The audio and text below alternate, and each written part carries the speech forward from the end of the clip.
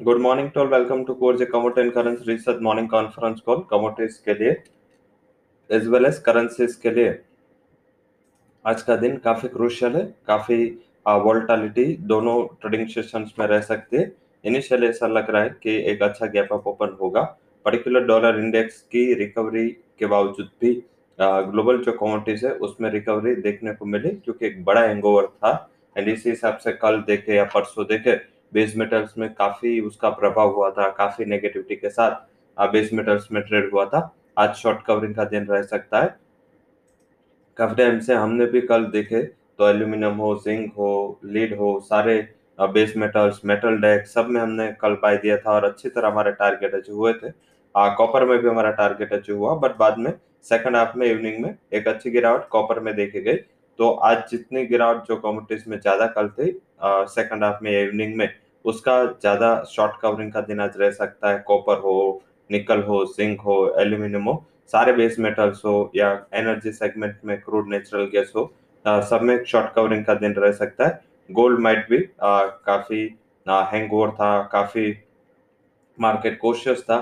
इस हिसाब से गोल्ड ने कुछ भी अंडर परफॉर्मेंस नहीं दिया था और दोनों दिन गोल्ड अच्छी तेजी के साथ ट्रेड कर रहा था। 1750 के एक इम्पोर्टेंट सपोर्ट लेके ग्लोबल मार्केट में 1780 तक ही आया। तो आई थिंक ये सबसे बड़ा क्रूशियल चीज था। तो आई थिंक ये जो थोड़ा एंगोर था, थोड़ा लेकलस्टर मोमेंटम था, इस हिसाब से गोल्ड बढ़ा था, सेफ हेवन बाइंग आई थी। बट शायद आज कंसोलिडेट कर सकता है, क्योंकि फेडरल रिजर्व के इवेंट भी है। बैंक ऑफ जापान के इवेंट खत्म हो चुके हैं और उसमें कुछ ज्यादा बदलाव नहीं है। जो भी अल्ट्रा डविश कमेंट है वो बरकरार रहे, तो एक पॉजिटिव चीज है कि मार्केट एफएमसी की ओर से भी यही एक्सपेक्ट करेगा। तो बंद होते टाइम जैसे 11:30 बजे ये प्रेस निकल के आएगी, उसके बाद प्रेस कॉन्फ्रेंस होगी 12 बजे। दोनों इंपॉर्टेंट है और कल इसका प्रभाव है वो कॉम्पिटिशन करेंसी पे होगा। इक्विटीज पे शायद इतना ना हो, बट यस डॉलर इंडेक्स पे अगर इसका मूवमेंट आया तो कल मॉर्निंग में आपको करेंसी में एज वेल एज कमोडिटीज में इसका इम्पैक्ट देखने को मिल सकता है। हालांकि मार्केट कई ज्यादा डिस्काउंट कर चुका है ये पॉलिसी को, नेगेटिव साइड, वो बेस मेटल हो या एनर्जी सोर्स हो। तो आई थिंक ज्यादा आज कोशिश होने की जरूरत नहीं है। आज बाय एंड डिप्स का स्ट्रेटेजी सब में रखे।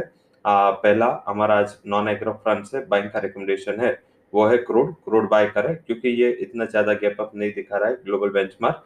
तो आई थिंक इसमें आपको एक अच्छा बाइंग लेवल मिल सकता है। 450-300 के टारगेट के लिए बाय करें। 5170 would be stop loss. Second, लगातार एल्यूमिनियम तेज रहा है, कल भी इतनी वॉलेटिलिटी के बावजूद भी इसमें अच्छी मोमेंटम थी। 229 के ऊपर चलता है तो बाय करें। 227.20 का एक स्टॉप लॉस लगा के 234.80 तक ये जा सकता है। तो क्रूड एंड एल्यूमिनियम दोनों नॉन एग्री से हमारे हाई कन्विक्शन रिकमेंडेशन है। एग्री कमोडिटीज से हमारा हाई कन्विक्शन कॉल है, वो है सीपीओ। अगर क्रूड चलता है तो उसका एक इम्पैक्ट है, वो सीपीओ को मिल सकता है। 1130-32 के टारगेट के लिए सीपीओ बाय करे। 1102 का एक स्टॉप लॉस भी लगा ले। सेकंड जो हाई कन्विक्शन रिकमेंडेशन है वो है soybean, is a buy recommendation. 5960 would be target, 524 would be stop loss. क्योंकि अब स्पॉट एंड फ्यूचर में काफी बड़ा डिफरेंस चल रहा है। तो आई थिंक नया जो फिजिकल स्टॉक आएगा, नया अराइवल्स आएगा, वो मिड अक्टूबर से आएगा और तब तक इसकी एक्सपायरी होगी। तो आई थिंक एक शॉर्ट कवरिंग का अच्छा कैंडिडेट है। तो सीपीयू एंड सोयाबीन ये दोनों एग्री कमोडिटीज के हमारे हाई कन्विक्शन रिकमेंडेशन है। अब सीधा बात करते हैं करेंसी की। करेंसी में आज के जो हमारे टॉप कन्विक्शन रिकमेंडेशन है, जिसमें आज हमने फेडरल रिजर्व की पॉलिसी हो या बैंक ऑफ जापान की पॉलिसी हो, सारे को हमने फैक्टर इन किया है। पहला हमारा हाई कन्विक्शन कॉल है वो यूरो, सेल करें।